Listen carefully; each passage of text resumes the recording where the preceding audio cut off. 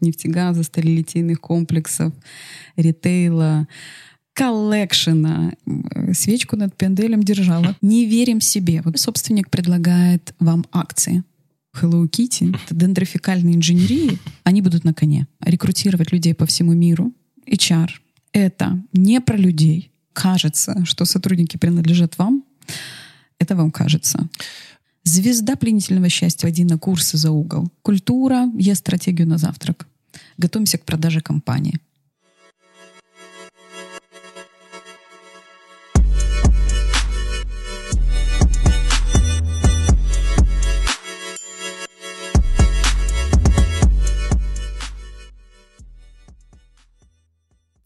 Всем привет. Привет. Это «На хвилі» подкаст. Ребят, у нас сегодня... Фундаментальный выпуск. У нас сегодня Катя Остапчук. Привет, Катерина ребята. Остапчук. Привет. Да. Мы обсуждали с Катей за кулисье, что IT теперь нам позволяет говорить на «ты», разговаривать на «ты», поскольку, наверное, не осталось ни одной ниши, куда бы не вошло в IT. В IT вошло в IT. Катя, кто ты? Ну, я, наверное, скажу стандартно, да, потом в процессе диалога как-то развернется уже, мне кажется, ответ более подробно.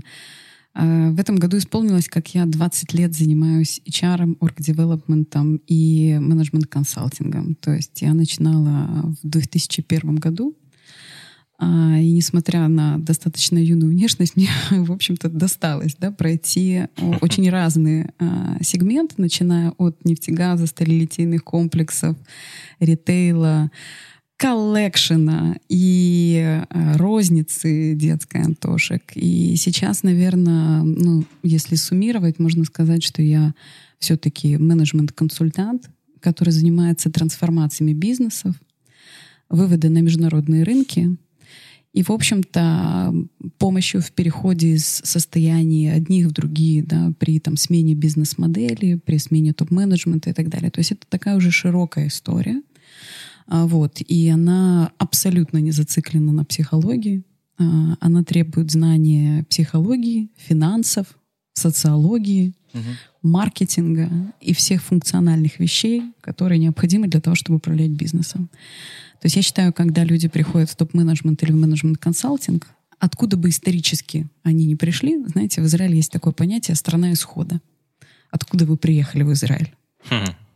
Вот то же самое. Когда вы попадаете в топ-менеджмент, важно понять, откуда вы пришли. Мы пришли из финансов, из HR, из IT. Не имеет значения. Такой source, у тебя спрашивают корни твои. Конечно, но когда вы доходите до этого уровня топ-менеджерского, то вы должны знать уже много функций. Это про код? Это не только про код, это скорее про механику процесса, как этот код создается, да, если мы говорим об IT. И на самом деле процесс организации создания продуктов, решений и сервисов — это отдельная парафия, которую надо изучать, желательно пройти все круги ада, там, поработать в стартапах, в крупных компаниях, в аутсорсе, в продукте. Желательно не только в Украине, настоятельно, я сказала, не только в Украине, в Азии, в Штатах, в Китае. Посмотреть, чем это отличается. У меня такая практика была, и я, конечно, этим очень довольна. Смотри, обычно или конец года, я знаю, или февраль встречаются выпускники школы. Да. Вот ты сказала, что ты HR. Да. Но мне кажется, ты просто из-за того, что мы это понимаем, и ты мне бросила ссылку на LinkedIn. А вот, допустим, если ты встретишься с одноклассниками или со своими учителями, но ты же как-то попытаешься синонимом назвать более мягко и понятно. Да, вот ты кто, если... Помогаю компаниям расти и меняться. Ну, то есть бездельник, да? Ну, не знаю, наверное, такая чисто, как-то так. как продаешь воздух? Ой, нет. Я пожелаю всем такой воздух продавать. Понимаете? Тяжело оцифровывать вот эту ценность? Да, саму ценность, которую ты приносишь. Никогда. Во-первых, не надо продавать то, что вы говорите словами. Надо заходить, браться за руки и вместе проходить какой-то этап жизненной кампании. Это мое кредо. Не надо рассказывать о том, какую ценность вы принесете. Приходите и приносите. Все, то есть потому это что важно. у тебя уже бренд есть. Возможно, это играет роль. Но поверьте мне, на рынках любых стран бренд — это хорошо, но в кризисных ситуациях и в кризисный период люди не имеют много времени. Они хотят получить результат по возможности здесь и сейчас. И хотят получить быструю оценку, быстрые шаги, быстрые решения. И тут, конечно же, играет накопленный опыт, когда ты берешь на себя ответственность, да, и предлагаешь человеку идти каким-то путем. В какой момент специалисты или люди с такими компетенциями, как у тебя, получили вот эту капитализацию или просто внимание и понимание, что нам нужны такие люди? Это... Откуда запрос рынка, да? Ну, вот как так произошло? Я уверен, что всегда так было. Это только было не в Украине. Просто у нас есть следующий вопрос. И вот мы Я сейчас немножко понять. даже больше объясню. Мне кажется, что сейчас наступил серьезный кадровый голод. Если мы говорим про Украину, наверное, мы скажем то же самое про весь рынок СНГ и Восточной Европы. Тот, с которым я контактирую там ежедневно, скажем так. И стало понятно, что пригласить высоких топовых профессионалов на борт корабля в компанию становится все сложнее и сложнее. Особенно компаниям, которые no-name или средние, ну, скажем так, среднего калибра, или не развивающиеся, или не только возникли. То есть люди с 15-летним, 20-летним опытом сильно подумают о том, чтобы зайти на борт корабля и управлять этими процессами. Соответственно, топ-менеджеры, CEO и владельцы понимают, что им необходимы эксперты, возможно, приглашенные.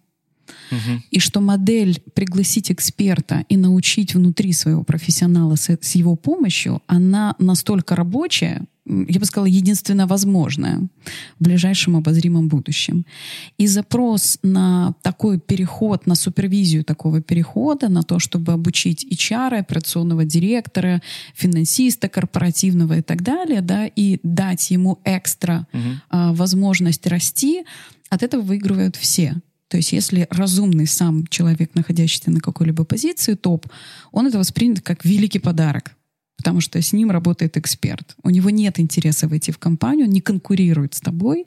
Опять-таки нужно уметь выстраивать взаимоотношения, нужно понимать, как это выстроить. Собственник получает бенефит, потому что у него растет эксперт, и с ним работает консультант какой-то период времени.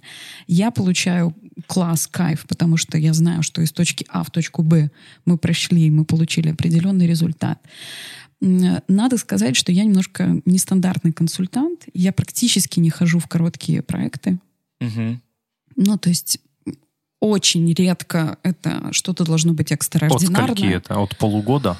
Да. От полугода? Да. Это то время, за которое можно что-то внедрить по-настоящему, да? Это то время, за которое можно действительно внедрить изменения в головах людей, дать навыки, пройти какой-то процесс. Конечно, все зависит от того, какая задача стоит, само собой. Но на меньший период времени заходить невозможно. Либо мы оговариваем, что я говорю, ребят, ну, я дам вам маршрут, но вы по нему пойдете, и я вас уверяю, что вам нужна будет помощь. Окей, это могу быть не я, но хотя бы заложите это в своей голове, да, в своем бюджете и в понимании, что вам нужны будут эксперты. То есть собственнику менее рисково пригласить временно крутого топа, грубо говоря, абсолютно чем верно. нанять этого же топа в команду в борт и двигаться дальше. Да. Он будет конкурировать, будет волновать его этот новый топ? Сложность мотивации, конкуренция, лидерство. Человек, знаете, как я говорю, тигре нужно мясо. Нужны задачи очень амбициозные, интересные, которые будут этого человека двигать и мотивировать. А если у него за спиной 15 рынков, и он приходит решать микроскопическую задачу даже в суперамбициозный проект, это его демотивирует, это делает его несчастным в каком-то смысле. И менее эффективным. И менее эффективным, само собой. Но я вам скажу, что нужно заслужить управление топом, нужно научиться управлять такими людьми. К сожалению, многим владельцам еще надо достаточно много работать над собой, чтобы выстраивать корректные взаимоотношения. Не только с позиции «я начальник» или с позиции «я владелец капитала», а интеллектуально, с точки зрения внутренних процессов, да, и вообще интересные стратегии. Потому что люди классные, они придут на классную стратегию. и они придут на уважение, на взаимодействие, которое корректное. А это пока что в Украине большой вопрос.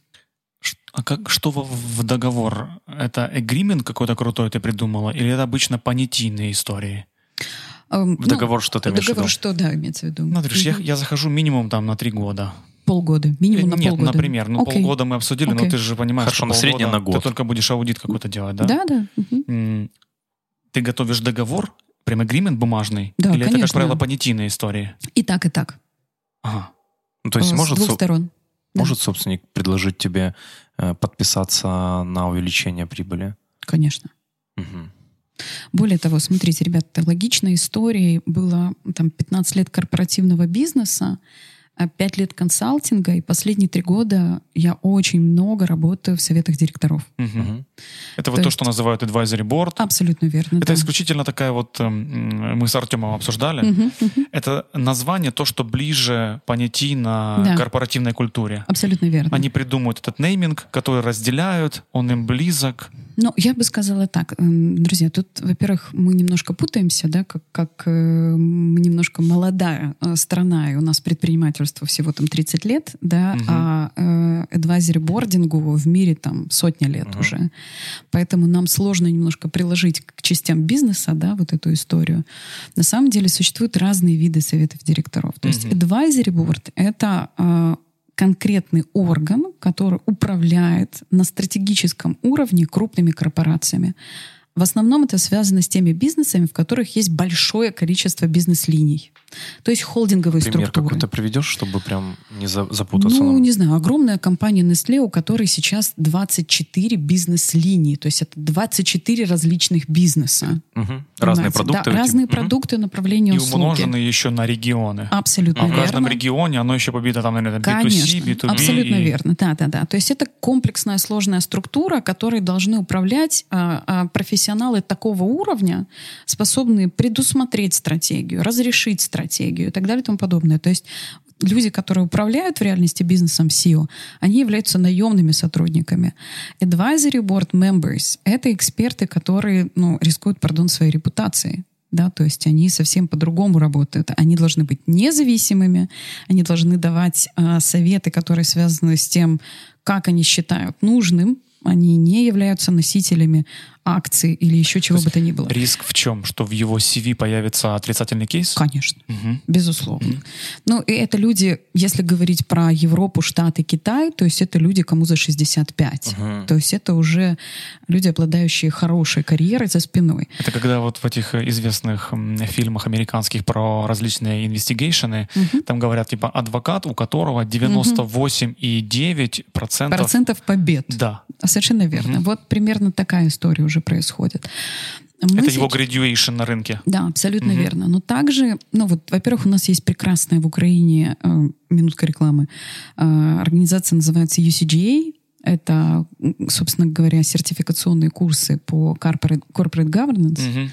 Вот, я имела честь закончить, потому что я считаю, что каждый профессионал, который работает в какой-то сфере своей, он должен, в общем-то, получить образование. Как минимум, у меня была возможность мировым профессорам задать свои шкурные вопросы, которые у меня уже назрели внутри 8 бордов, с которыми я работала. Так вот, да. Можешь парочку нам задать этих вопросов? Какие были? Если собственник предлагает вам акции? Брать, не брать? Брать, не брать. Или что-то попросить Буду другое? ли я заангажирована в этом случае в принятии решений, которые связаны со стратегией компании? Буду. Что если собственник не готов к той стратегии, которую предлагает борд, а борд считает ее единственно правильной и считает, что если она не будет выполнена, то компания придет к упадку? Не останавливайся, пожалуйста. Да? Это то, чего хотелось. Да, если в структуре топ-менеджмента не хватает экспертизы, которая является самой важной для дальнейшего развития бизнеса. Что нужно сделать? Купить? Научить? Может, тут был другой вопрос. Может ли борд включиться и дать эту экспертизу, и в какой форме? Опять-таки, не будет ли он в этом случае заангажирован?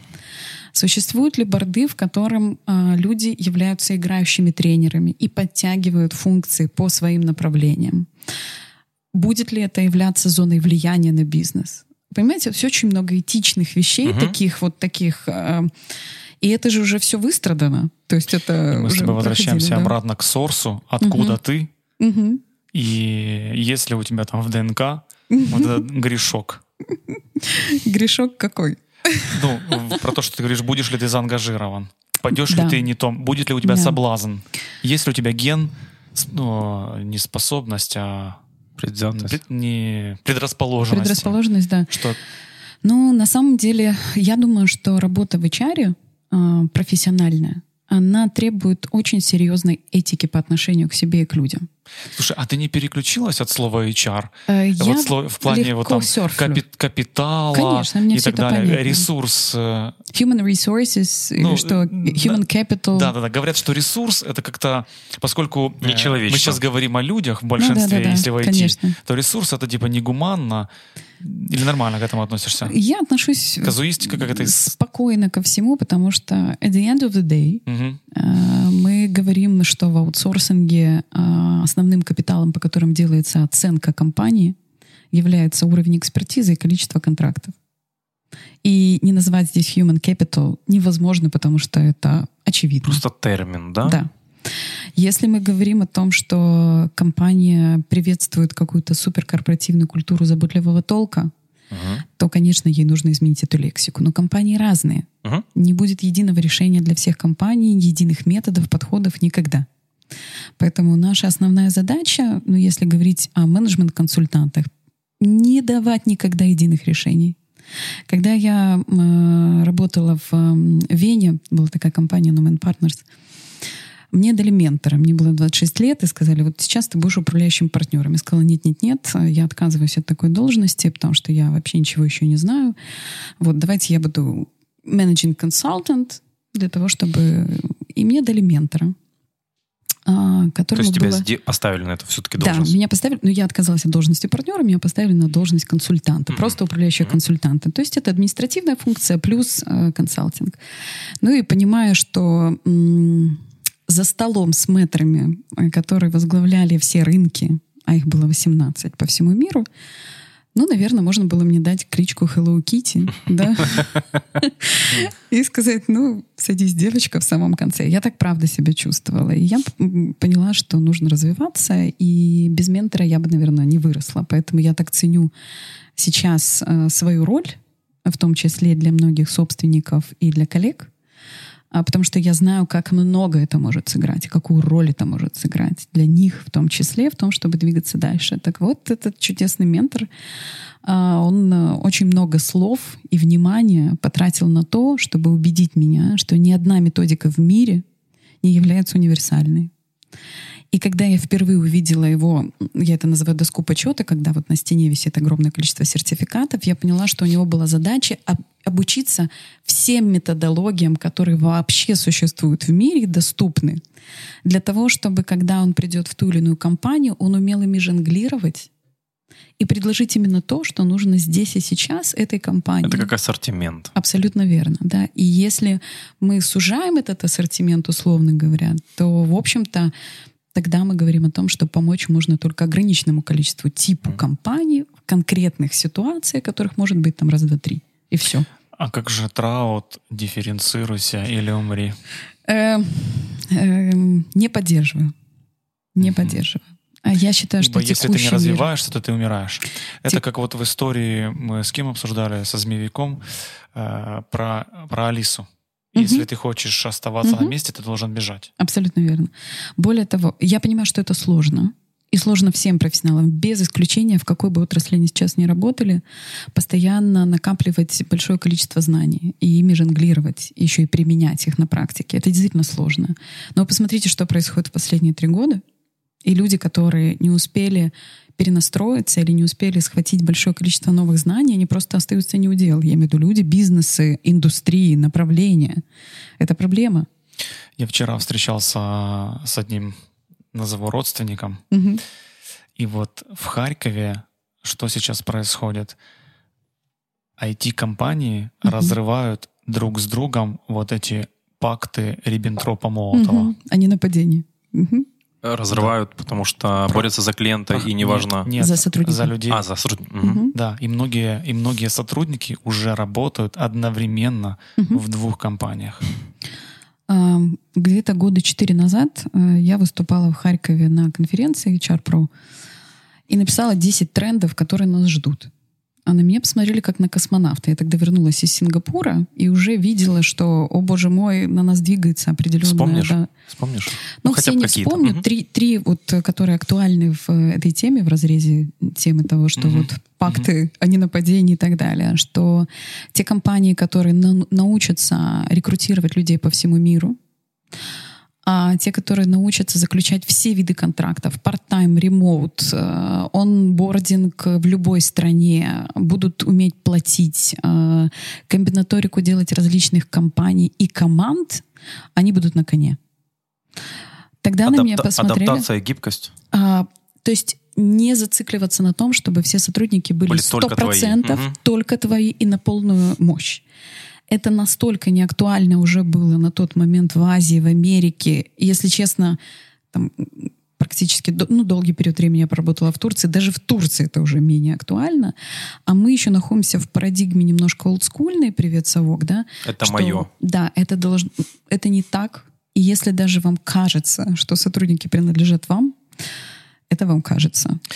Смотри, если я не ошибаюсь, Первый приходит финансовый директор и говорит, а как же я буду трассировать расходы этого человека? Совершенно верно. Потом приходит руководитель. А почему это мой сотрудник подчиняется еще какому-то проект-менеджеру? Абсолютно верно, да. Или вот это сдерживает прогресс. Я вам скажу, и как платить, если мой человек, с которым я работаю, лучший эксперт, который, допустим, 1 в мире или 3 в мире. Как я ему перечислю деньги? Или мой бюджет на его развитие уже лежит у меня в расходах, а сейчас... Да, кто-то позарился на его. И это проблема, потому что вот эта гибкость, второе мое направление, с которым я работаю плотно, это финансы. Я считаю, что менеджмент и финансы, управление человеческим капиталом, раз мы тут уже затронули эту тему, и финансовым капиталом, это тот стык, на котором рождается вообще бизнес. Разбираться в этих 2 направлениях для любого SEO это, как отче наш. А потребность людей в этом всем, людей, которые работают в бизнесе, о никакой лояльности мы вообще не говорим. Мы говорим только о том, будет человек лоялен в случае, если компания дает ему свободу. Если она его не напрягает, если она ему дает возможность заработать еще денег, а у человека, наверное, одна потребность просто капитализировать больше свой час. Как вот тут разобраться? Во-первых, давайте не обобщать. Люди разные. Хорошо. Да, то есть есть абсолютно разные мотивационные профили у людей. И более того, есть разные стадии развития карьеры. То есть если на раннем этапе человек ищет компанию, которая его возьмет для того, чтобы получить первый уровень капитализации и хотя бы обозначить свою какую-то вектор, да, свою специализацию, какой-то вектор развития, сказать, я QA, я backend, я HR, я whatever кто, да, то дальше начинается другой вектор. Я хочу попасть под лидера, который меня будет развивать быстрее, потому что скорость развития людей имеет значение, это равно твой капитал. Поэтому тут все понятно. А дальше начинается посложнее. Включается история, кто я, зачем я живу, какая моя миссия, какой продукт я создаю, в какую сторону я смотрю и так далее и тому подобное. И с этого момента самое сложное — это замотивировать такого человека работать с вами и остаться в одной компании. И вот тут возникают секреты взаимодействия между топ-менеджментом, рождения культуры, системы, постоянные вызовы, новые продукты, оперативная реакция на рыночные изменения и так далее и тому подобное. Этих людей удерживать сложнее всего, потому что они хотят иметь различный опыт, они не хотят складывать все яйца в одну корзину. И вот шеринг топ-менеджмента, да, это на самом деле интересный тренд, который сейчас происходит. На самом деле он начался давно. А можешь простыми словами, шеринг топ-менеджмент — это когда топ-менеджер обычному менеджеру объясняет высокие вещи простыми словами? Нет. Это когда топ-менеджер работает в нескольких компаниях. И об этом договариваются собственники между собой. Так это выдумка. Нет. Провокация сейчас брошу. Нет, это не выдумка. Я работала, на самом деле, несколько раз так. Когда собственники один другому рассказывают, ты знаешь, а Остапчук мне тут сделала та-та-та. Нет. Хорошо, но, Катя, мне кажется, ты исключение. Я не думаю. И чем дальше, тем больше, если честно. Что ты имеешь в виду? Ни один собственник не поделится крутым специалистом? А если этот специалист не его? Не, подождите, давайте сейчас немножко разрешим эту дилемму. Давайте на мне просто приведем пример, чтобы не затрагивать никого там и ни в коем случае не обижать. Да? Я прихожу и говорю, я хочу преподавать. И я хочу попробовать себя в IT-индустрии. На данный момент я работаю, например, так было в ритейле. Надо договариваться. То есть, не хочу уходить? Я не хочу уходить. Мне нравится этот бизнес. Я приношу здесь результат. У меня отличная команда, и я там душой и сердцем, так сказать, включена. Но тренд на рынке такой, мне это интересно, и я хочу туда двигаться. А не найдет собственник 10 причин, почему у тебя не все в порядке пока здесь, чтобы идти дальше? Окей, но меня это не остановит. Тебя не остановит. То есть ты как будто ультиматум либо потеряешь, либо договоримся. Так я же прихожу договариваться. Я же могу вообще этого не делать. Ну да. А бывает наоборот. Вот на самом деле нет такого правила, что собственники не готовы поделиться. Очень интересно. Собственник приходит к другому собственнику, рассказывает о достижениях своих же. Он говорит, слушай, я тут делаю похожий проект, хочешь войти в долю? Он говорит, кажется, да. Что ты просто назвала, кто это. Нет, я не знаю. Но это что-то прям... Есть уровни зрелости в ремесле и в компаниях. Я думаю, что есть уровни зрелости собственников. Когда он, допустим, с тобой не договорился, и ты ушла, и потом после тебя еще у него было там 3-5 HR-ов, он обжегся, да, и он такой, все, буду с Катей договариваться. Вот, Кать, говори все, что хочешь, просто помоги. Тогда да. Не всегда такая ситуация. Вот поверьте, люди, которые сейчас уже вкусили немножко такой вот сладости стартапов, они понимают на самом деле, что ценность человеческого ресурса, да, и топ-менеджера, она настолько велика, что даже там 25% экспертизы этого достаточно, чтобы двинуть многие вещи вперед. Ну там соблазн и то, что тебя взрывает. Ага, получается, если Остапчук у меня работает 60% времени и 40% еще на кого? Не спят, это же ничего себе, насколько бы она могла увеличить мою эффективность. Но тут мотивация включается. Если он входит, например, в этот бизнес, и у него там есть его капитал, тогда он понимает, что это тоже его деньги, и эту же экспертизу он шерит. Это самый легкий вариант и на самом деле самый правильный с точки зрения переговоров. И многие собственники, уже понимая этику процесса, зачастую предлагают какой-то шер, да, и какую-то договоренность.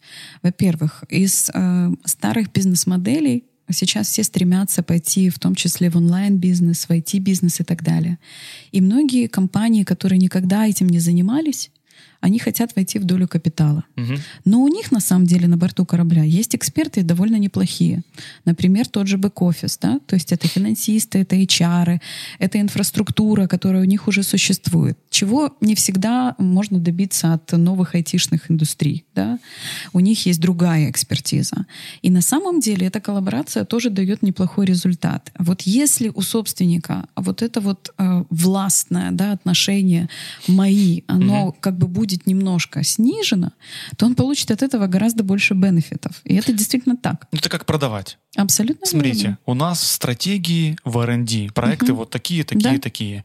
Нам надо получить эту экспертизу. Катя подняла руку. Можно я ее сюда принесу? Это как заворачивать. Или я тебе изменяю, образно говоря, да, если это эмоционально. Или рационально мы оцифровываем и говорим, я тебе за полгода принесу экспертизу. Понимаете, вот вообще костная структура организации, она претерпевает сейчас очень серьезный шторм. Костная структура? Ты сейчас говоришь вот про такая... орг-структуру? Да, конечно. И вопрос заключается в том, что сохранить так, как было раньше, бизнес уже не получится. С этим надо смириться, это нужно принять как диспозицию, да, что органичный топ-менеджмент, расползающийся по функционалу с заполненными всеми позициями, это позапрошлый век. Сейчас традиционно люди не заполняют около 30% необходимых на данный момент ключевых позиций. Нет кадров из-за того, что... Просто нет кадров. Более того, кризис у всех компаний. возможно, по-разному, но тем не менее. Кризис-менеджмент не самая популярная специальность, и тем более, если ее наложить на функциональную экспертизу. То есть уже нужен не просто финансовый директор кризис-менеджер. И таких людей, я вам скажу, днем с огнем. Но мы уже сейчас не говорим про трудовую миграцию, про то, что мы своими там бесконечными революциями, войнами и кризисами в принципе отпугиваем людей, которые обладают английским языком, экспертизой, и сейчас для того, чтобы сменить контракт, перейдут из комнаты в кухню и сменят контракт. Из Америки, не знаю, там, в Сингапур или там в Калифорнии заключат контракт. Это настолько легко происходит, что вот эти закостенелые системы «это все мое, это все мои люди», они настолько неактуальны, и если быстро не перестроиться, то это прямой путь к потере. Окей. Вот этот скелетон оргструктуры идет в сторону плоскости? Конечно. Окей. Ну, тогда ты... Он идет в сторону плоскости, он идет в сторону повышения экспертизы, он идет в сторону скорости обучаемости. Но есть еще... кросс-функциональности вот этих Да, абсолютно верно. Есть еще один важный момент, который, раз мы уже говорим о том, какие вещи стоит изменить, да, в себе в ближайшее время. Также фаза экспериментов, те самые R&D, да, офисы, функции, направления, это то, что должно в компании стать во главу угла. В любой компании. Неважно, какая это. Почему? Бизнес нужно как открывать оперативно, так и закрывать оперативно. Они должны быть построены на исследованиях, а не просто мне сегодня пришла идея назвать компанию чебурашкой, и она должна заниматься вот этими бизнес-линиями. Не верим себе. Вот поверьте мне, за 20 лет я выучила одно простое правило. Я себе не верю и не верю своему опыту. Я иду, экспериментирую, пробую, получаю результат, и после этого выстраиваю какой-то уже вывод на этой основе. Почему? Потому что, мало ли что я делала в 2011 году в Казахстане. Или в 2019. И что? Время поменялось. Бизнес другой. Люди поменялись. Поколение у меня другое работает, да, внутри бизнесов, которые занимаются этим. У нас есть вопрос. Это совсем другая история. Поэтому мои заангажированные мозги, несмотря на то, что я, в общем-то, считаю себя экспертом, да, все-таки говорят мне: подожди, давай проведем эксперименты, давай соберем фокус-группу, давай сделаем исследования, и после этого внедрим. Но это даже не верь себе, это как метод. Это твой метод, Конечно, по которому ты работаешь с любым бизнесом. Да. Но понимаете, в чем вопрос? Я не готова тратить ни свои, ни деньги владельцев на то, чтобы идти в такие идеи, которые мы будем проверять годами. На это нет времени, ресурсов. И на это, на самом деле, нет такой конкурентной вальяжной среды. Кроме монополистов, там, в считанных, на самом деле, отраслях. Вот и все. Итак, если это точно не только мы это понимаем, и наш, наконец-то, первый вопрос. Порог входа. Всем кажется, что... Во-первых, HR ничего не делают. Только их не видно. Только ленивый не попробовал себя пойти в HR, в рекрутинг, в people partner, в дженералиста и вот эти страшные другие слова, которые... Да что там, господи? Мы же все психологи, а мы женщины, прости за сексизм. Да. Что мы вообще мы чувствуем, мы эмпаты. Мы можем и онбординг делать, и вот эти там one-to-one, все вот это вот, когда еще переводишь на английский язык, так ты, беру. Давайте объясню. Это боль. Это боль. Это стереотип? Это стереотип, и это боль. Почему? Давай про кадровый голод. Есть ли кадровый голод на рынке human ресурс специалистов? Безусловно, как и на всех других рынках, я имею в виду в других функциях, он, на мой взгляд, сейчас даже еще больше. Потому что именно эти профессионалы должны приводить внутрь компании новых людей. Давайте начнем с маленького ликбеза. Вообще, что такое HR? Да, потому что это очень важная история, и я, наверное, какую-то миссию уже несу в массы, рассказывать людям, что такое HR, из чего он состоит. Да. И на самом деле самим HR это часто рассказываю. Более того, у меня есть курс онлайн, который я выпустила по смешным совершенно ценам специально. Ссылочку вставим. Хорошо. Специально, чтобы HR могли сами обучиться, да, и взять. И когда началась пандемия, мы вообще бесплатно открыли для того, чтобы люди прошли максимально и вообще могли быстрее, да, так сказать, развиться в этой теме. Так вот, у HR интересные корни. А на самом деле они лежат в клинических психиатрических исследованиях и в военных боевых действиях.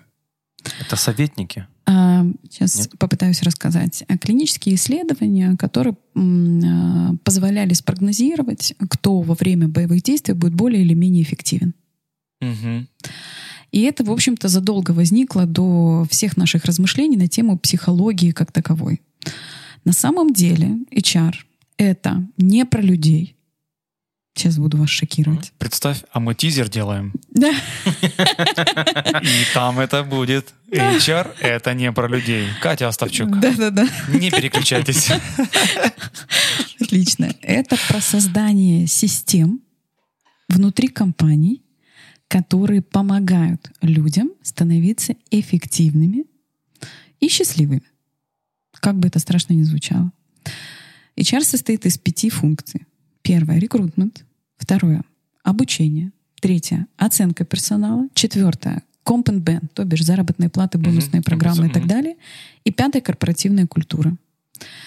Если понимать, насколько это масштабные функции и сколько методик, методологий, знаний нужно обрести для того, чтобы профессионально делать каждую из них, ну вот мне, наверное, понадобилось 15 лет, чтобы вот заведомо все куски пирога сложить и назвать себя экспертом, ну вот уже так уверенно, да. До этого я не говорила об этом, да.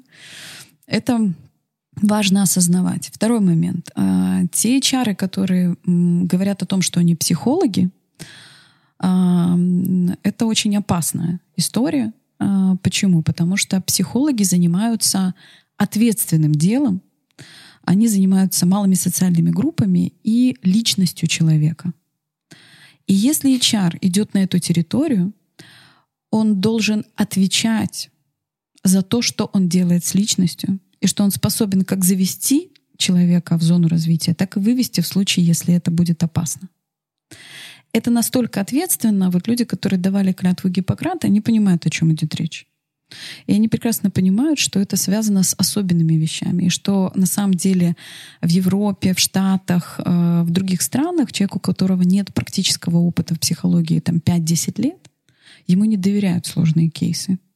А мы в HR сталкиваемся с разными сложными кейсами каждый день. И у меня есть список психологов, которым я отправляю людей, если у них случаются проблемы, но никогда не буду решать эти проблемы. Не мешать бизнес и психологию? Конечно. Более того, я ответственно подхожу к тому, чтобы помочь человеку в реальности, если у него есть трудности. Не на словах, не просто послушать, а помочь. Если у бизнеса есть эти 2 функции, то это 2 разных подразделения. Конечно. Угу. Более того, есть на рынке эксперты, которых можно сделать своими ассоциированными партнерами или коллегами, или просто завести такой своеобразный список консультантов, к которому могут обратиться люди в случае, если у них возникают трудности. А трудности возникают у всех на самом деле. Как у Уоррена Баффета в «Миллиардах». Да, безусловно. Там не HR. Это вообще не HR. Угу. Какого Уоррена Баффета? Биллионерс. Сериал? Да. Так а почему тут там Уоррен не Баффет? Баффет, там другой лидер, как ты называешь. Это не Нет, Баффет. он-то воплощение Уоррена Баффета. Нет. Я бы поспорила. Нет? Нет. Ошибаюсь? Конечно. Да. У него другие, да. Но мне в показалось, он «Миллиардах» тоже рыжий. Это в «Миллиардах» крутой пример, это да? крутой пример психолога, но не HR. Не HR, да. Потому что как HR, например, если ко мне приходит руководитель бизнеса и говорит, ты знаешь, у меня текучка, от меня ушло несколько топ-менеджеров. Я не сажусь выслушивать, как он с ними разговаривал, что происходило. Я спрашиваю, давай разберемся в базовых вещах. Какой у тебя с ними контракт? Какие проекты ты им назначал? Как ты оцениваешь их? Как ты их мотивируешь? Какая структура бонусов? Когда они последний раз обучались? Где мы находимся по отношению к конкурентам? И так далее и тому подобное. Без этого мы не заходим на территорию психологии. Психология не даст мне решения на уровне организации топ-менеджеров. Это совсем другое. И это разные сферы, понимаете? Это очень опасно, когда девушки или парни принимают решение идти в HR на основании того, что они любят людей. То есть ты проанализировала критерии, которые атаковались с внешней среды? Я анализирую критерии, которые мы создали или не создали внутри компании Почему эта текучка могла возникнуть? Конечно, одним из критериев будет в том числе корректные взаимоотношения между CEO и топ-менеджером. Да? Но это будет один из. И это точно не будет там самый главный. Хотя действительно фактор достаточно большой. Поэтому я могу сказать так, что порог входа очень низкий по одной генеральной причине. Мало кто понимает профессионально, что такое HR. Если говорить о собственниках, о функциональных менеджерах, да и самих людях, которые заходят на эту территорию. Второй момент. HR нужно учиться. И только сейчас, последние несколько лет, наверное, лет 5, возникают действительно хорошие классические курсы, школы, профессионалов, которые уже за спиной имеют какой-то опыт, да, и они начинают рассказывать, погружать, и это во многом открывает там двери людям, да, и глаза вообще, что это такое. Но HR настолько требовательная профессия к себе по всем параметрам. Выдержка, эмоциональная стойкость, умение сохранять четкий ум в кризисных ситуациях, когда на тебя могут кричать, к тебе могут приходить целый день с вопросами проблемного толка, и ты должен принимать решения быстро, оперативно здесь и сейчас. И при этом все считают тебя крайней во всех ситуациях, да? И с этим нужно работать и бороться. И невероятная этика. Ты не можешь никому пожаловаться, ты не можешь пойти за угол и с другим топ-менеджером обсудить. Это неэтично. Поэтому на самом деле это очень сложная профессия, в которой выгорание наступает очень быстро. И многие мои коллеги не дошли до рубежа 20 лет опыта, потому что они просто не готовы на постоянной основе работать с этими вопросами, потому что это сложно. И опять-таки все ожидают от HR психологии, хотя это совсем другая стезя. То есть если научиться разделять HR-процессы, да, HR, так сказать,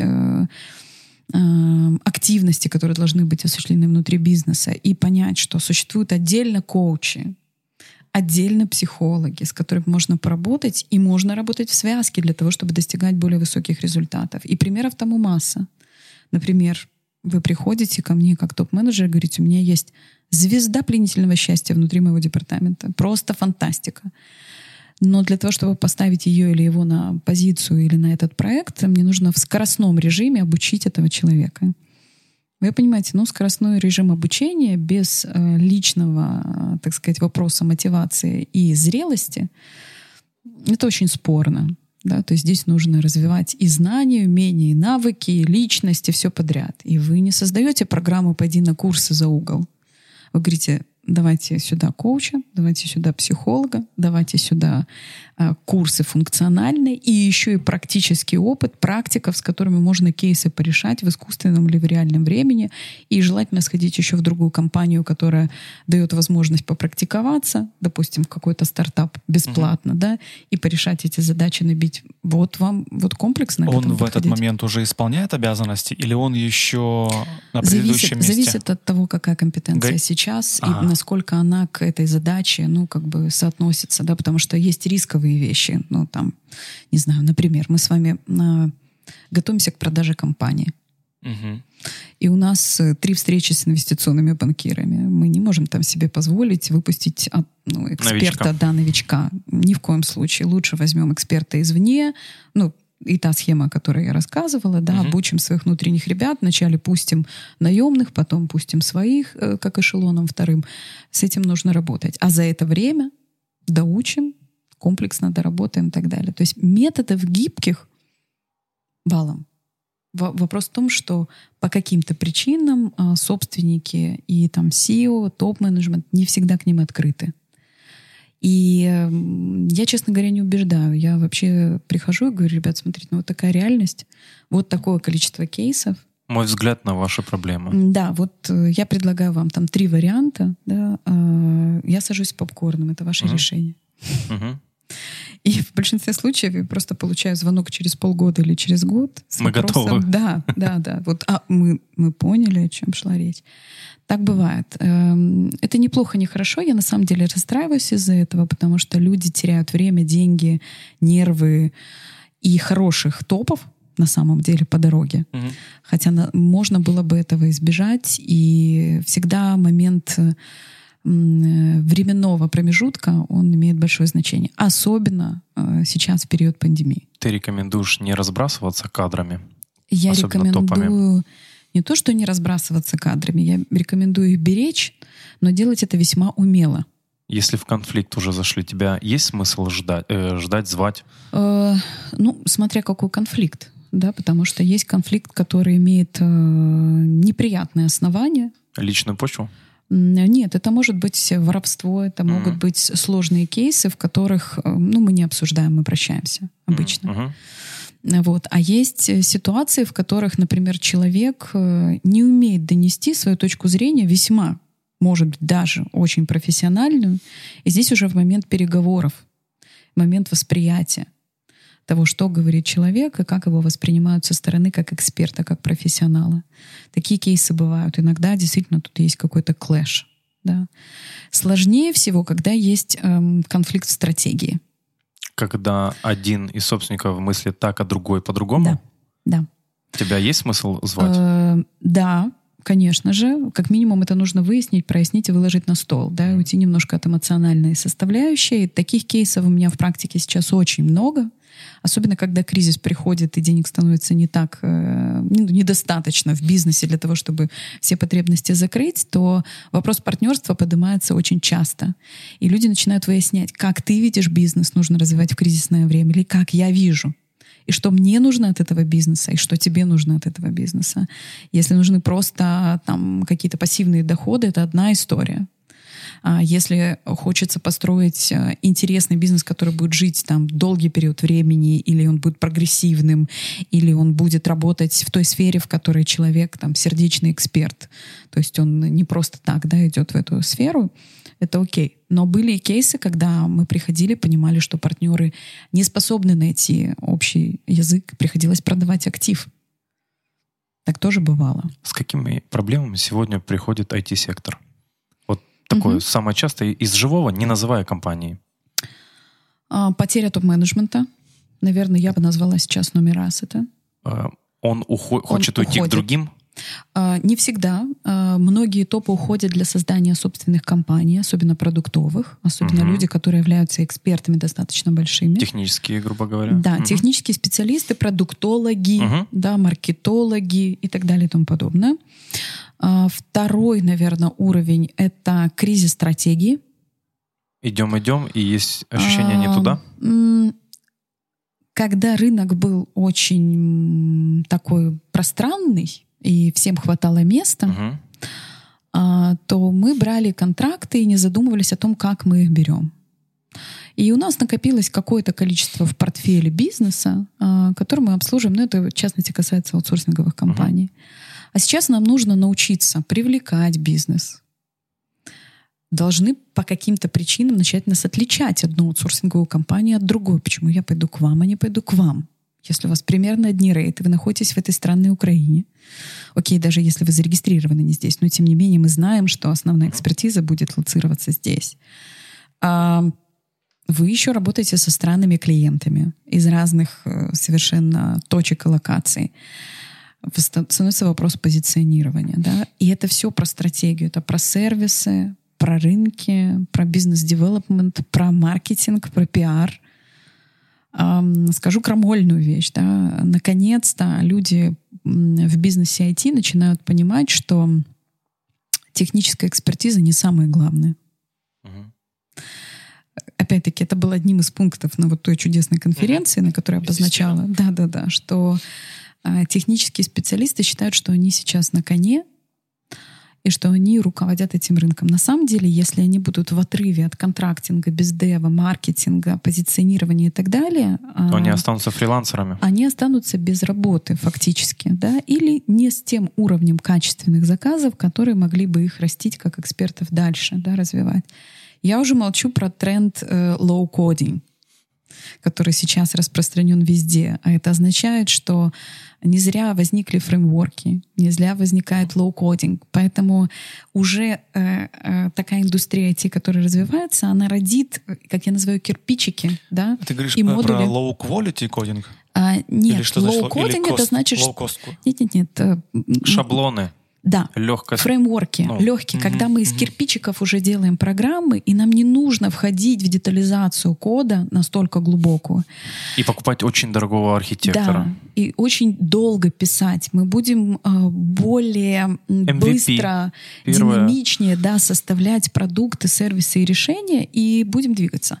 Конечно, в мире большое количество продуктов, до сих пор написанных на старых технологиях, на старом коде. Пол Америки на этом живет, и большая часть аутсорсинга в Украине тоже, потому что на этих старых языках нужно переписывать, дописывать, изменять и так далее. Но это тренд, и он очевиден. И становится понятным, как в любом бизнесе, и так и в IT, что развитие бизнеса, позиционирование, продуктовая линейка, сервис, бездев становится самым важным. Поэтому, наверное, вот на следующем месте будет кризис стратегии, кризис понимания, кто мы, что мы, куда мы идем, что мы делаем, чем мы отличаемся. Дальше из того, с чем приходит IT, наверное, я скажу, что приходит за внутренними процессами, за зрелостью бизнеса. То есть очень много небольших, средних компаний, 100, 150, 200 человек, даже 500 во многом, там, где внутренняя бизнес-организация находится на очень незрелом таком этапе, когда все делают все, когда нет функциональных лидеров, когда непонятно, кто кому подчиняется, и это несет за собой целый ряд проблем, включая HR-проблемы, безусловно. И вот выстраивание этой внутренней системы, которой, кстати, можно поучиться у других олдскульных, казалось бы, индустрий, которые вот они рядом развиваются, они прошли какой-то этап, у них можно учиться, на IT считают себя особенными. Прогрессивными. Да, хотя во многих вещах это совершенно не так, но в частности в менеджменте есть чему поучиться у многих мастодонтов и метров там других направлений бизнеса. Вот, наверное, да, вот это что, вот. Что образно есть смысл взять у совка? Мы же говорим про олдскул, называя это совком, подмешиваем какую-то политику стариков, там, пердунов и прочую вот эту... Я бы не говорила так. Я когда говорю про... Про какую нишу ты говоришь, допустим? Где например, еще? Банковская среда. Например, строительный бизнес. Или фарма какая-нибудь, да? Фарма немножко отдельно, если мы говорим сейчас про Украину, но тем, потому что сейчас разделю. Сейчас попытаюсь разделить и немножко лексику, дефиниции навести. В Украине развиваются те индустрии, которые работают на экспорт. Угу. И фарма одна из них. Агро, фарма, IT, транзит транспортный и так далее. Почему это важно? Потому что внешний рынок и внешний клиент воспитывает компании быть на мировом уровне. Они необходимо должны подтянуться в своих процессах и соответствовать тому запросу, который поступает извне. Как только мы говорим про внутренний рынок, с внутренним рынком у нас происходят разные перипетии, мы об этом все прекрасно знаем, что потребитель у нас сложный, он не растит сейчас внутренние компании, то есть ему нужно проще, дешевле, веселее и так далее. Это просто объективная реальность текущей Украины, скажем так. Слушай, а может для меня ликбез? Фарма на экспорт — это не commodity? Ну, смотри, мы называем с тобой IT и агро. Это же commodity. Мы же никакой продукт не отдаем. Мы просто взяли сырье и отправили. Минуточку. Фарма, если у нее есть R&D. Но мы же туда отправляем, смотри, давай образно. Туда уходит таблетка, я считаю, что это продукт. Да. Улетает туда зерно, к нам возвращается какой-то кашей. Или не возвращается. Ну, например. Поэтому можешь для меня, ты сравнила 3... Я не сравнила, я сказала, что это сферы, которые должны работать на международный рынок, на международного клиента. Только по этому критерию их можно сравнить. Безусловно, у них вообще разные бизнес-модели, и даже внутри каждого сектора вы найдете МХП с полным циклом, вы найдете фарм-индустрию, не знаю, фармак или еще другие компании, у которых есть R&D, а есть компании, в которых нет R&D, и они стандартно делают тот набор и таблеток, и препаратов, которые были выпущены еще там при моей бабушке, условно говоря. То есть это все очень по-разному. И, к слову, в IT-сегменте уж даже за эти 30 лет тоже сформировались свои касты и ниши. Прогрессивных компаний, которые когда-то 100 лет назад сделали продукты, на нем паразитируют. Очень по-разному все это развивается. Но здесь я делю на внутренний рынок, который работает на внутреннего потребителя, И он, к сожалению, вынужден тормозиться немножко в своем развитии, потому что его воспитывает внутренний потребитель. И на внешние рынки там неизбежно, как бы там мы ни крутились, да, и не старались, нужно все-таки вот эти все прогрессивные истории внедрять в свой бизнес и соответствовать, да, как мы говорим. Поэтому вот этот внутренний рынок даже в таких сферах, которые начали падать, вот, например, банковская среда, да, которую я перечислила, в ней очень много интересных вещей, в том числе и по внутренней организации бизнеса. Структуры, системы. Функциональные обязанности. Циклы оценок, да, там KPIs, метрики, которые компании сейчас за этим гоняются, многие айтишные. Им нужно объяснять на пальцах иногда эти вещи. А во многих других бизнесах, даже на этом рынке, на внутреннем, это давно сделано, работает и достаточно. Да, сейчас говорим. Понимаете, то есть здесь нет единого понятия прогрессивного бизнеса. То, что человек сделал классный продукт, который востребован в мире, это не означает, что он построил хорошую компанию. И вот сейчас, на самом деле, очень многие ребята, они приходят с запросом, как из продукта, который мы запилили вот на коленках, да, у нас есть даже такой интересный лексикон, я ругаться не могу, все-таки леди, да, но мы назвали это дендрофикальной инженерией, назовем это так, да.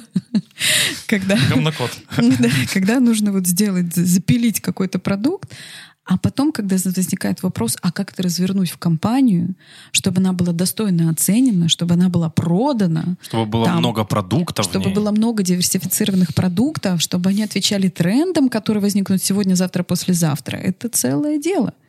И вот здесь возникает во многом ступор. И многие ребята же уже понимают, что айтишные стартапы, они востребованы. Но, например, в Штатах, вот мы сидели на защите, есть такая компания 500 стартапов. И есть лидер Марвин Ляо, который каждый год выбирает большое количество, 500, собственно говоря, стартапов в мире, ничего тут нового я не скажу. И я ему задала вопрос, я говорю, скажите, пожалуйста, почему так мало стартапов и компаний, в которые вы инвестируете со стороны СНГ? И он на меня посмотрел, это к вопросу про совок, и сказал, знаете, Катерина, есть 3 проблемы, с которыми я сталкиваюсь. Первое. Никакой финансовой модели у стартапов. Второе. Большая проблема с пониманием, как мы это будем продавать. И третье. Никакого маркетинга. А теперь мы сделаем проброс в наше прошлое. А в Советском Союзе зачем нам нужен был маркетинг? То, что произвели, то и потребят. Финансовая модель экономики не было. Да, то есть, и 90-е тоже были достаточно дефицитные, да, для того, чтобы начать что-то продвигать. Все было, так сказать, в соку. И вопрос, как мы будем это продавать, не нужно было продавать. Вот это те наши боли и наши проблемы, да, с которыми мы идем.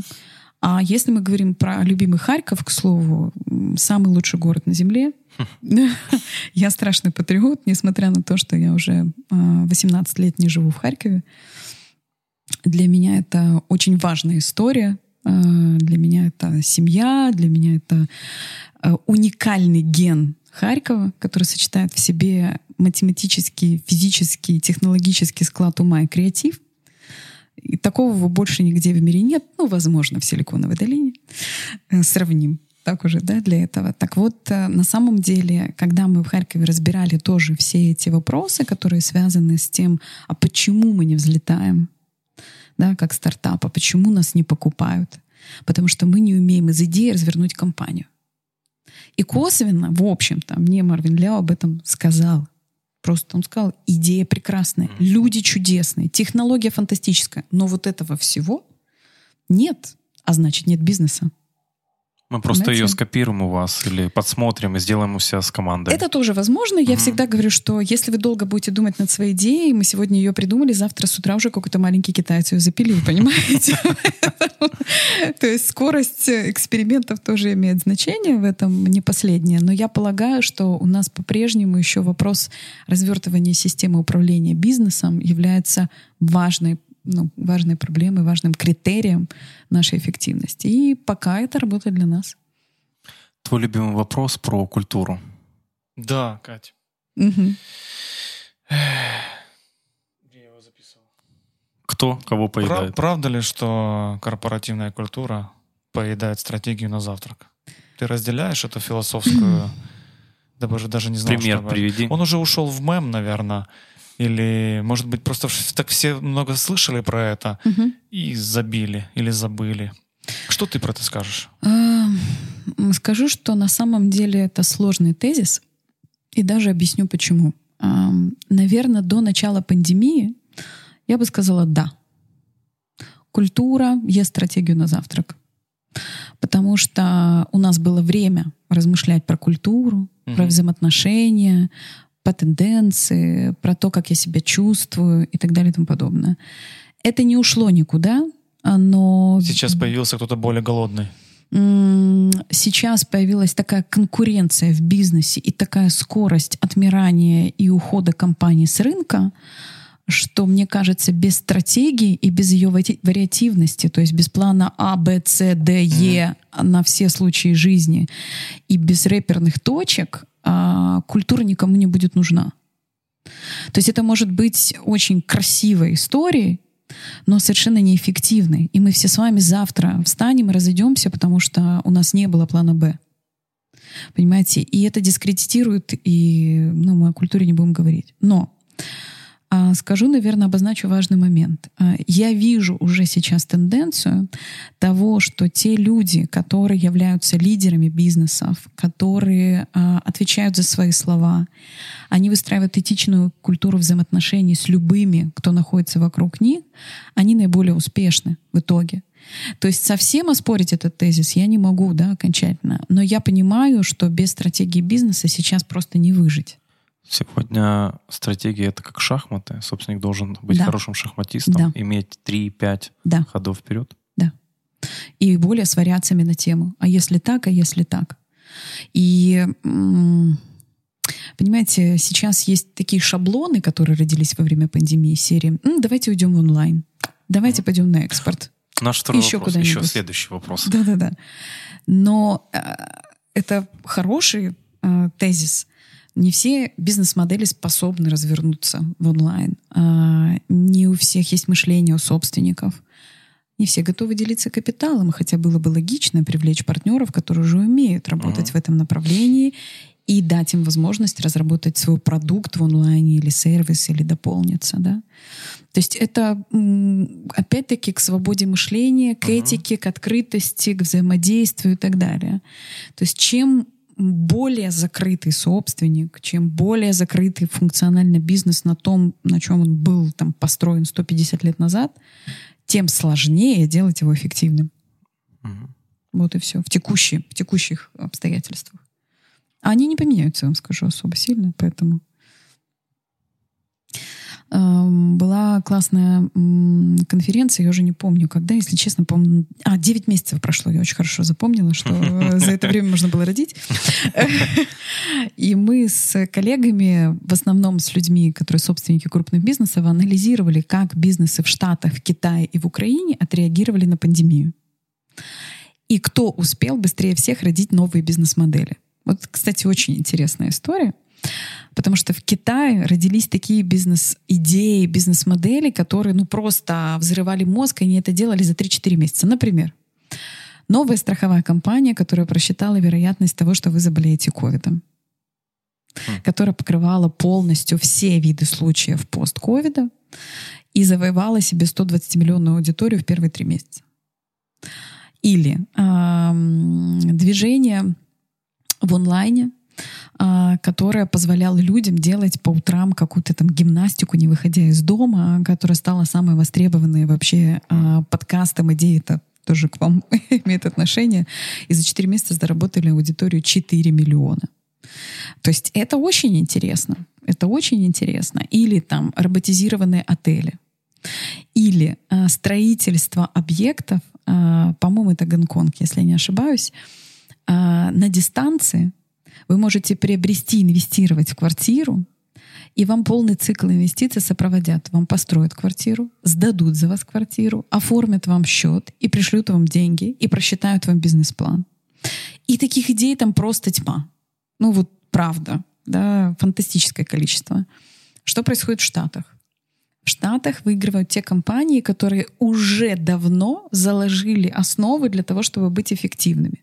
Amazon, Apple и так далее и тому подобное. То есть там Zoom тот же выскочил. Но это продукты, которые уже существовали, и площадки, которые уже были. Просто они своими сервисами опередили время и просто заработали на этом. Единственное, Tesla, вы знаете, да, что они вышли там в фантастический прирост, фантастическую прибыль в первый год пандемии за счет китайского рынка. Не в разы, а на порядок они на вышли. порядок. Я видел у Маска, Потому что автопилот? не с 20, а до 200 он вышел. Не только автопилот, а в том числе экологичная история, да, с электроникой и так далее, она стала сильно культивироваться в Китае. Именно за счет китайского рынка они выросли. Что происходит в Украине? Новая почта растет, фармация растет, алкоголь растет, шоколад Секс, растет, индустрия. гейминг, Гейминг. секс-индустрия. Сказать, что здесь родились какие-то новые проекты и продукты, нет. А сказать, что здесь люди влили капитал в какое-то экстра решение, тоже нет. То есть вот, понимаете, это тоже говорит о степени гибкости, вот, которую мы сейчас затрагиваем. Или зрелости. Я полагаю, гибкости и скорости реакции на те обстоятельства, которые возникают.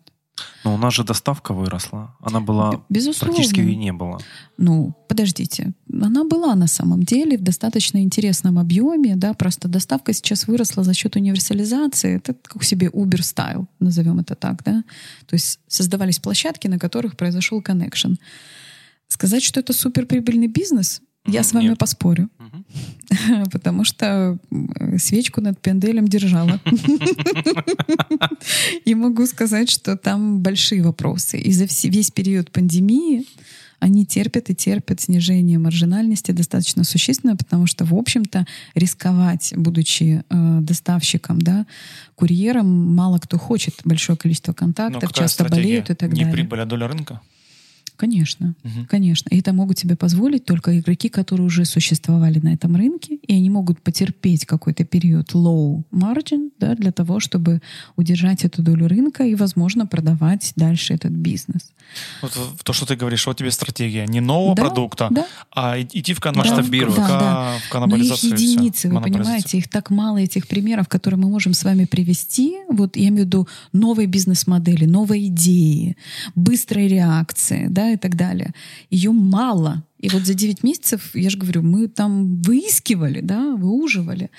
И вот это, пожалуй, говорит о том, что гибкость и консервативность у нас лежат по разные полюса, да, и что мы иногда очень гибкие, но не умеем отстраивать компании, а иногда мы, наоборот, очень консервативны, когда отстраиваем компании и боимся их менять, или не знаем как, что тоже релевантно достаточно часто, и это страшно, большой капитал, как я говорю, намоленный опыт, да, уже понятное позиционирование терять любому собственнику, конечно же, очень страшно.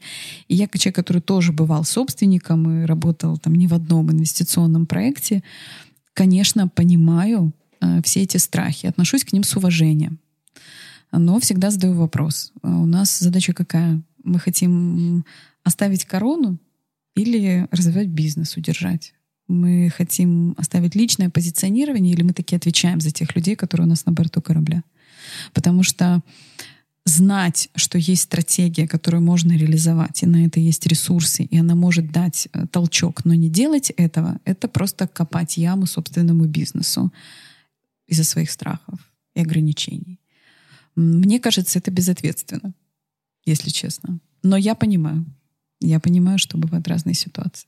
Итого, те, кто были готовы к переходу в онлайн-режим, в удаленный режим, они просели в эффективности все-таки?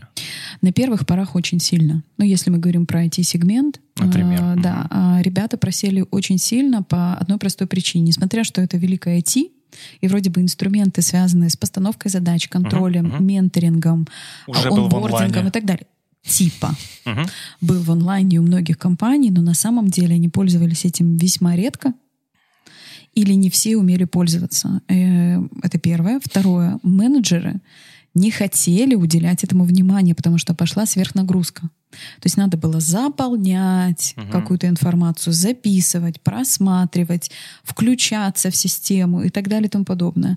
Для некоторых это было новое, непривычное, необычно. И получилось, что вот этот эффект торможения, первые 3 месяца это была просто боль. Да, когда мы искали какие-то точки соприкосновения. К слову, у меня есть клиенты в Китае. Я работала там до пандемии, аккурат, это был 19-й год лета, по-моему, да. Вот. И они позвонили и сказали: слушай, все, ситуация сложная, да, мы работать не можем. Они говорят: у нас очень маленькая компания, ты помнишь, всего 1500 людей, очень маленькая компания. Это Local, China IT company. Они всегда извиняются за такое маленькое количество, потому что для Китая это вообще ничто. На миллиард, да? Да. Вот. И нам нужно делать онбординг, и мы привлекли большое количество, как назло, людей как раз до начала локдауна. Он у них случился в январе, если вы помните. Мы помним. Да. Мы были там. Окей. Вот. И они говорят: какие есть идеи по онбордингу? Я говорю: слушайте, давайте высылать рабочие места домой. Стол, компьютер, технику. Это надолго, на полгода.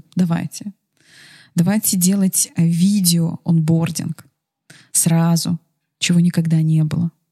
Мне онбординг делал робот, когда я приехала работать на проекте. Я могу рассказать эту красноречивую историю, просто чтобы повеселить людей. Я подъехала к компании, открываются двери, я звоню, говорю: добрый день, скажите, пожалуйста, я подъехала, вот меня должны встретить. Китай. Да. Говорит: вас робот встретит. Понимаете, у меня фантазия разыгралась. Я думаю: Шварценеггер, робот, там все сейчас вообще. Тут, значит, выезжает такой снеговичок. Не знаю, там, вы знаете, такой экранчик. Говорит: вы Катерина Ставчук? Я говорю: да, понятно, на английском. Говорит: вот мы сейчас пойдем направо-налево. Да, follow me в лифт, значит. Я думаю: окей, держим себя в руках, спокойно, все нормально. Мы заезжаем на определенный этаж, он меня заводит в комнату, и я понимаю, что матовые стены, знаете, вот, не можешь понять, что это такое. Оказывается, что это все LED-дисплей экраны. Вам включают фильм. В этом фильме видео, короткие ролики о тех людях, с которыми я с завтрашнего дня начинаю работать. Там: hello, I'm Jam, I'm doing business in this company, whatever, how long, и так далее, и тому подобное. Мы с тобой будем работать по такому проекту, и так далее. Что? Дейтинг произошел. Что-то в этом духе, да. Вот. И они, значит, там рассказывают о том, какой проект. А потом этот робот принес мне договор, все вещи, которые я должна подписать. Я все это подписала, меня завел в мой кабинет. В этом кабинете открыла компьютер, у меня уже было 4 имейла, на которые мне нужно было отреагировать. И тут же подошел ко мне проект-менеджер, который, значит, меня вывел в зал, и я увидела совершенно бесконечный open space, просто совершенно невероятный. Я спросила: скажи, пожалуйста, ты проект-менеджер, а сколько у тебя людей в подчинении? Говорит: знаешь, мы считаем, что меньше, чем на 500 людей проект-менеджер не нужен. И тут у меня... Мы в средневековье тут живем еще. И я объясню, да. И я начинаю понимать, думаю: окей. Знаете, в 98-м, где-то в 2002 году в компании Gillette в Украине была такая интересная байка. Ваше лицо под нашу бритву не подходит только с первого раза, но со второго.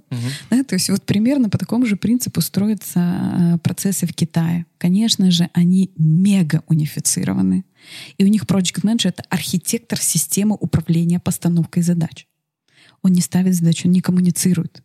Он настраивает систему так, чтобы она с утра всем выдавала задачи, а потом их собирала и корректно оценивала. Понятно, что это какой-то космос, да, там, если мы поместим по шкале там, от права до лева, то мы находимся, не совсем прям в олдскуле, да, мы находимся где-то вот в супер внимании, индивидуалистичном. Не зря же в Украине говорят, да, там у нас на одного подчиненного 2 гетьмана, да, вот что-то такая байка, да, вот в Китае это, конечно же, крайне другая точка, в которой систематизация, унификация, и от этого люди тоже, очевидно, страдают, безусловно. Но этот разбег огромный. И нам на самом деле кажется, что все очень индивидуально, все очень сложно, нельзя унифицировать, нельзя исключить правила и практики. Друзья, во времена алгоритмов Гугла или Фейсбука и так далее, если мы до сих пор считаем, что нельзя какие-то процессы автоматизировать, и нельзя работать на ремоуте и в онлайне, и нельзя сделать качественный онбординг, это проблема. Потому что в мире это давно уже слаженные технологии. Можно просто подняться и немножко вытащить голову из песка, посмотреть по сторонам и скомпилировать какое-то решение, которое будет наиболее релевантно для этой компании в этот период времени, да, чтобы тоже не сделать прям радикально жуткую автоматизацию, да, чтобы она не отпугнула людей, а сделать какие-то поэтапные вещи и прийти к хорошему инструментарию. Но большинство компаний к этому было не готово. Они были готовы более заплатить за людей и людям, в том числе HR-ам и people-партнерам, которые с каждым обойдут и поговорят. И иногда многие аутсорсинговые компании, они превращались в такие, я это называю, гостиницы по обслуживанию технических специалистов. Что тоже, наверное, странно и рождает не совсем правильный баланс сил, особенно с учетом тех трендов, которые мы с вами обсуждали. И IT-бизнес оказался не готовым во многом. И им понадобилось в режиме скоростного времени проходить эту унификацию, некую автоматизацию, в особенности в управлении людьми. Все остальные процессы, к слову, там, финансовая отчетность и другие вещи, это более уже понятная история. В принципе, все над этим работали. Многие компании внедряли BI и так далее и тому подобное. То есть посмотреть на нажатием одной кнопки отчетность не проблема. А вот вопрос взаимодействия оказался не так-то прост. Что делать с поколениями? Вот эта разность поколений, миллениалы, зумеры и так далее, которые приходят сегодня в бизнес и уже даже становятся некоторыми руководителями в очень молодом возрасте. Что происходит? Это миф или реальность? Это реальность. То, что есть поколение. Да. Это реальность. И есть разность их, да? И есть их разность в массе своей. То есть это не эйджизм, а это реалии, которые существуют? Это реалии, более того, для нашей страны, как постсоветского пространства, это особенные реалии. У нас очень сильно, радикально отличаются поколения одно от другого. Например, поколение 50+. Кстати, я вчера в рамках коучинга одного из HR получила вопрос: я не могу работать с людьми 50+. Прикольно. Это просто к вопросу, что есть такая актуальная история. А в чем была проблема? Не понимаю мотивацию. Не понимаю... Зачем они работают? Да. До пенсии, наверное? Очень много страхов, очень много вопросов, которые там HR задает и спрашивает, а как с этим разбираться, как решать. Вернемся к эйджизму и к поколениям. Поколения существуют. И если ответить на вопрос, что делать, очень внимательно изучать. Потому что никто не знает, что делать, да? Скажу так, даже внутри поколений очень разные люди с очень разной мотивацией. Я, например, среди миллениалов встречаю... Это кто? Давай обозначим. Это какой? Зумеры. Это какой промежуток рождения, рождаемости? Я бы сказала так, 20-25, да, сегодняшнее поколение, с которыми мы сталкиваемся, они сейчас заходят в компании, они сейчас растут в мидлов, потому что у нас топ-менеджмент весьма молодой. И если вы там придете на защиту, не знаю, какой-нибудь стратегии в компанию в Америке, даже в айтишную, вы встретите немножко другое поколение. И я на себе это все испытывала, потому что я была в контексте международных компаний всегда самой молодой и продолжаю ей оставаться. Мне это очень нравится, но я все думаю, что... Когда же я дойду до того возраста, что мы уже будем как-то on the same page, да? Но с поколениями нужно быть аккуратным, потому что мы иногда присваиваем им какие-то характеристики, в том числе вот этим 20-25 лет, и мы стараемся выстраивать системы на основании этого. По большому счету люди очень разные. Объясню. Как в Америке при попытке выстроить на основании поколений подходы к набору персонала, они на самом деле зафейлились очень сильно. Потому что люди, которые находятся в прогрессивных больших городах, да, в которых там 100, миллионов людей проживает и так далее, хотя, наверное, таких нет, по-моему, в Шанхае 28, по-моему, где-то так, большие миллионники. В них одна история с поколениями. А люди, которые живут в дальних пригородах, там совсем другие характеристики новых поколений. Единственное, что их всех объединяет, это доступ к онлайн-ресурсу. И возможность, и умение, между прочим, обучаться. Вопрос, кто чему обучаются в онлайне, но свойство это просто фантастическое. То есть, когда ко мне приходит парень, и я понимаю, что он приехал из города Люботин, Он родился там, женился, скажем так, и он приходит в IT-компанию на начинающую позицию. И я его спрашиваю, а где вы учили английский? Он мне говорит, в YouTube. Угу. И это не так редко, и это нормально. Или мне приходит человек в группу, я занимаюсь музыкой, это второй мой пэшн после профессии. И я спрашиваю, а где вы научились вот на гитаре играть? Он говорит, в YouTube. И вот этот доступ к этому огромному ресурсу и возможность сделать, квантовый скачок, она просто, меня, например, поражает. Я считаю, что инструмент интернета, онлайна и все остальные сервисы, которые мы сейчас имеем на борту корабля, их можно использовать в такое благо. И с ними можно так работать, чтобы все эти поколения могли развиваться. То есть разность... Разность в культуре, разность в мотивации зачастую, разность в понимании, скажем так, что необходимо, что является первой потребностью. Зачастую непонимание, как развивается карьера. Большое желание быстро скакануть вперед. Да, у тех, кто находится в больших городах, и непонимание, как развивать карьеру, те, кто приезжают из пригородов, из маленьких или далеких городов. А мотивация какая? 20-25? Очень разная на самом деле. Есть люди, которые целенаправленно работают на капитал. Свой? Свой, персональный, не материальный. Личный. Материальный, прежде всего. Но тут хитрость есть. Мы делали... смотрите так, про Украину. Последний раз срез анализа ценностных предпочтений, что является косвенно для нас информацией по поколениям и по предпочтениям, делался в 2005 году на национальном уровне. Поэтому у нас нет базы для того, чтобы проанализировать эти вещи. Но если взять срез IT-компаний, которые договаривались и делали в Восточной Европе вот в 2017, 2018, 2019 годах, там на первом месте являлось на первом месте с точки зрения мотивов является рост знаний. То есть я хочу вобрать в себя побольше. Но зачем? И вот тут интересная история, да? Для того, чтобы дальше двигаться в карьере и для того, чтобы зарабатывать больше денег. Очень интересно, правда? То есть если раньше это был прямой фактор, я хочу зарабатывать больше денег, no matter how, то сейчас все понимают, что нужно обладать какими-то конкретными навыками, которые ты можешь продать на рынке, неважно в какой форме, фрилансинг, постоянная работа, part-time, неважно что. И научившись, я подниму свою капитализацию личную и, соответственно, пойду дальше и буду продавать себя дороже. И вот для этого поколения свойственно это. И они понимают, что для того, чтобы продать себя дороже, нужно иметь еще self-бренд.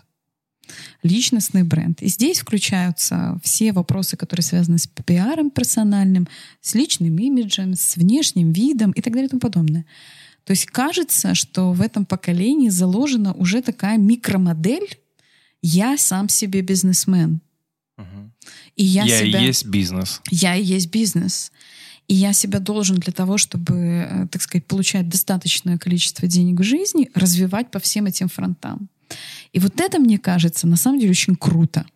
Вот мне это кажется, что это у этого поколения просто здорово развито.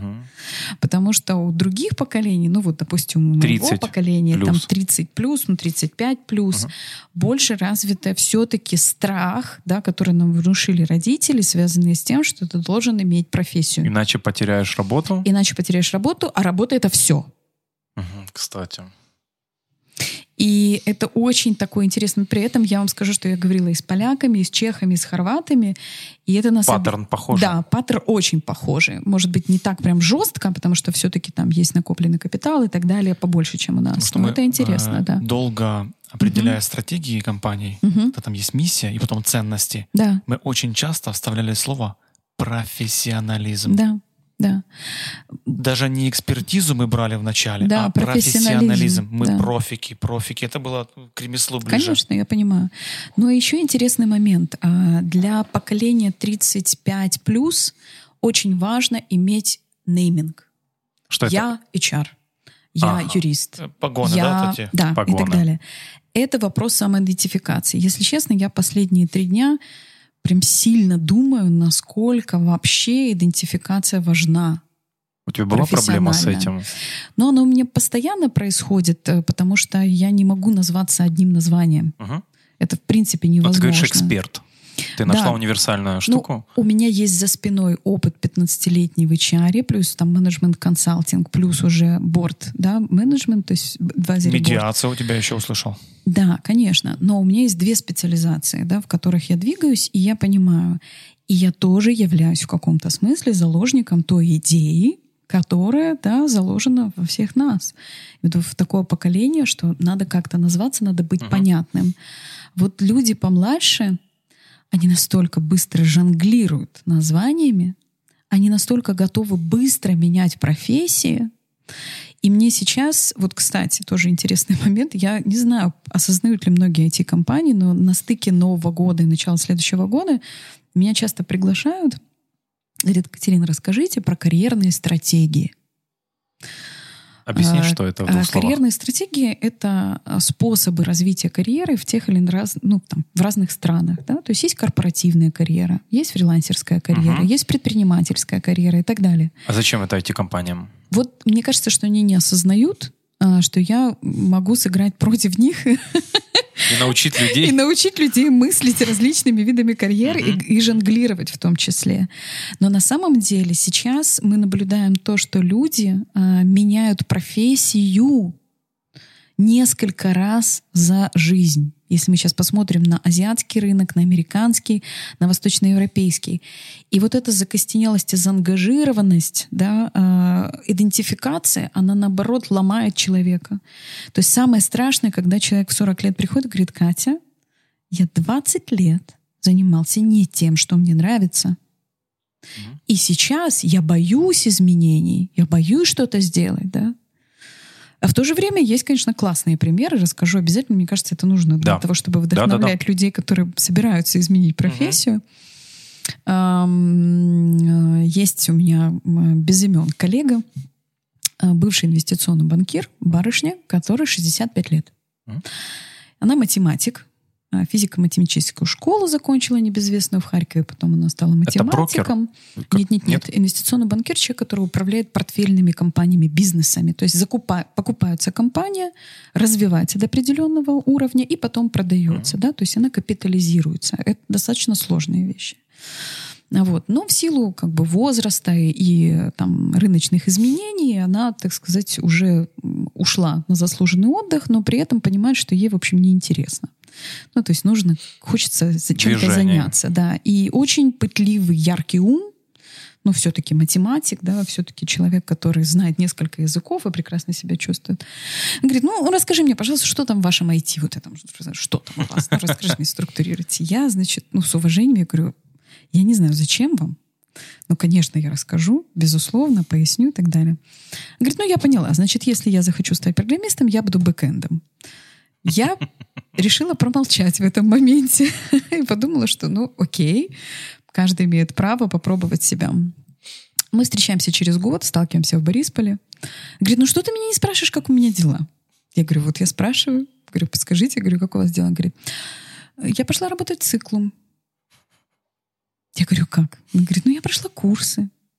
Я вначале работала во фрилансе, потому что как-то было неудобно в офис выходить, вот эти все молодые люди, как-то непонятно что. А потом мы сейчас сделали такой парт-тайм, и у меня есть несколько проектов, и я их веду. С ума сойти. Занавес. Просто. И кто она? Она программист, бэкэнд. Понимаете? Тебе сколько? На питоне, например. Например. Я не помню язык конкретно. Структура, понимаешь? Ты понимаешь эту структуру с математическим... Не, я понимаю. В том-то и вопрос, что, ребята, мы зачастую, когда пытаемся изменить свою карьеру, почему-то обнуляем весь наш предыдущий опыт. Это катастрофа. Мы должны этот багаж взять, посмотреть на него под другим ракурсом и пойти дальше его нести. Есть прекрасная книга, сейчас буду просто сразу рекомендовать ребятам. Преподавательница Стокгольмской бизнес-школы Эрминия Бара. А у нее есть книга, которая называется «Обретая я». «Обретая я». Там 10 историй людей, которые меняли карьеру во взрослом возрасте. Более того, после того, как они достигли суперуспеха в своей специальности. То есть когда еще страшнее, когда вообще катастрофа, да? Вот. Это первая. Вторая книга, ее Владислав Бурда взялся перевести, называется «Генетический код». И Рения Яна и Яффе, израильтянка, написала ее, я имею честь с ней быть знакомой. Вот. Это про то, как наши гены и наши семьи и профессии наших родителей влияют на то, какой мы выбор делаем или не делаем. Вот эти две книги, если вдруг кто-то из наших зрителей, слушателей, да, как бы собрался менять профессию, не очень сильно дают понимание, как лучше это делать и какие факторы влияют. Но то, что поколению 30+, 35+, это делать весьма сложно, в отличие из-за от... страхов, ты сказала. Да. И из-за вот этих установок, да, которые мы там приобрели. Это факт. Но неизбежно. Придется. Да. И это сейчас действительно, я бы сказала, запрос от многих людей, просто от широких масс, которые ко мне в том числе приходят. Кстати, и в IT тоже. Многие люди, достигнув какого-то определенного уровня, даже в технологическом, так сказать, весьма востребованном, да, функционале, говорят, что вот мне бы хотелось дальше заниматься чем-то другим, но я боюсь, потому что таких других зарплат больше нет нигде. Мы зависим от денег, частично. Частично, безусловно. Нужны хобби. Нужны хобби. И вот Эрминия Бара в своей книге говорит о том, что нужно пробрасывать мостик, что нужно не бросать свою работу, на которой вы сейчас зарабатываете, а сделать там целый ряд период экспериментов, так называемая фаза экспериментов, в которой вы сможете либо создать такой конструктор Лего, в котором вы будете зарабатывать достаточное количество денег из различных видов деятельности, которая для вас наиболее корректна, либо вы можете найти другую сферу, либо другую страну, либо другую бизнес-модель. То есть это все фаза эксперимента. Эксперименты. Да? Но это важно.